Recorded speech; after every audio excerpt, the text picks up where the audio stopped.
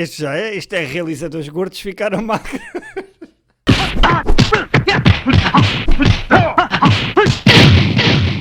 En Las Nalgas de Mandarín.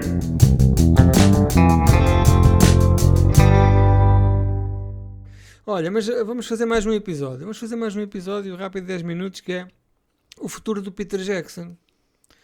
O Peter Jackson, quando estava a fazer o Lord of the Rings, o terceiro, o Senhor dos Reis, como é que se chama? O Rei, o Bom Rei, o Regresso do Rei. O Regresso do Rei. O gajo disse uma vez numa entrevista que estava tão farto de grandes produções que assim que aquela merda acabasse, o gajo ia fazer uma sequela do Bad Taste e uma sequela do Brain Dead. E eu, como sou uma pessoa ingênua, acreditei. E pensei, agora é que vai ser. O gajo agora acaba a fazer estes filmes, fez o que tinha a fazer, esteve no topo, não é? E agora vai fazer uns filmes à maneira para o pessoal. Não, o que é que ele fez a seguir ao Lord of the Rings? Foi que era uma gajita que morreu, não é? E andava no espaço do CGI. Lembram-se desse? Faço ideia. Morreu e ia para o espaço. É aquela atriz que ninguém sabe dizer o nome, não é? Salve Wars. Mas era sempre todas as merdas feitas lá num programita de computador dele e dos amigos. Era o filme todo, não era? Tudo em CGI. A casa no ar, o mar no ar, umas bolas. Esse filme faz-me lembrar daquele também muito a mal com o Robbie Williams e o Cuba Gooding Jr., lembram-se? Que ele morria também e andava numa cena também toda em CGI. Mas esse do Robin Williams, atenção. Esse do Robin Williams é um que até foi feito numa película especial da Kodak, que era super brilhante, não é esse? E isso acho que não era CGI. Isso era, até porque nem sequer havia CGI. É o gajo que morreu e andava à procura da mulher no além, não é? Sim. Mas era assim tudo também. É uma merda, efeitos, não é? Sim, é uma merda. Ainda mais porque era tudo borracha. Só que era uma borracha dourada. E o Peter Jackson, então, depois de fazer o tal trilogia, porque não há hipótese de tu voltares a ter sucesso como tiveste com aquela trilogia. O gajo esteve no topo, esquece. Tudo o que faças. Não, mas ele antes do Lovely Bones, esse estás a falar, ainda fez o King Kong. Que também é uma grande estupada, é uma merda comprida para caralho, não é? Sim. Um gajo já só quer que o macaco morra. Né? Tem um macaco a mejar. Pronto, e então eu continuei a chegar. Olha que o próximo filme do Peter Jackson, segundo aqui o nosso amigo Google, é o Guerra de Ro e Rim, que tem a ver com o Senhor dos Anéis também. É uma trilogia que ele está a planear de prequela. Segundo o que está aqui, vai estrear a 12 de abril de 2024. O gajo faz uma trilogia do Senhor dos Anéis. Bom, o filme é bom. Independentemente de gostares ou não gostares, há ali uma façanha grande, difícil de igualar na história do cinema dos últimos 100 anos. O gajo fez uma coisa gloriosa. Depois faz o King Kong e tu foda-se, o Peter Jackson, King Kong. E depois faz o Lovely Bones e tu foda-se, que é esta merda? Não é? E depois agora finalmente o gajo bateu aqui duas punhetas, agora vai fazer filmes a sério. Hobbits, 3 Hobbits. Então, mas o que é isto? 3 Hobbits? Eu só vi o primeiro no cinema e agora há um dia destes vi um bocado de um que estava a passar num canal de televisão que é com um dragão lá numa caixa forte de patinhas. Como é que se chama esse? A desolação do smog. Foda-se, que merda de filme, ó Miguel e Carlos. Já viram? Não vejo nada dessa merda. Eu vi todos no os cinema. Hobbits, não vi nada. Aquela merda do metal derretido e do ouro, aquilo parece uma coisa indescritível.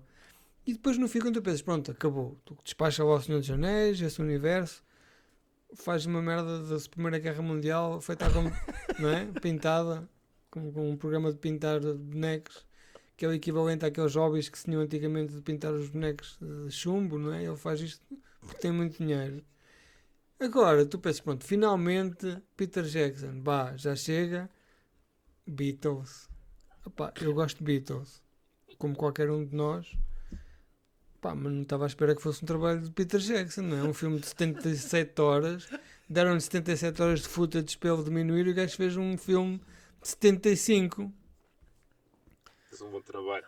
E o que é que agora vem, Carlos? Diz-me lá, tu estavas a dizer qualquer coisa e eu desliguei porque estava a ficar nervoso. É um filme em que É um filme que o Frodo, pelos vistos, vai ao shopping para comprar um anel. Ai.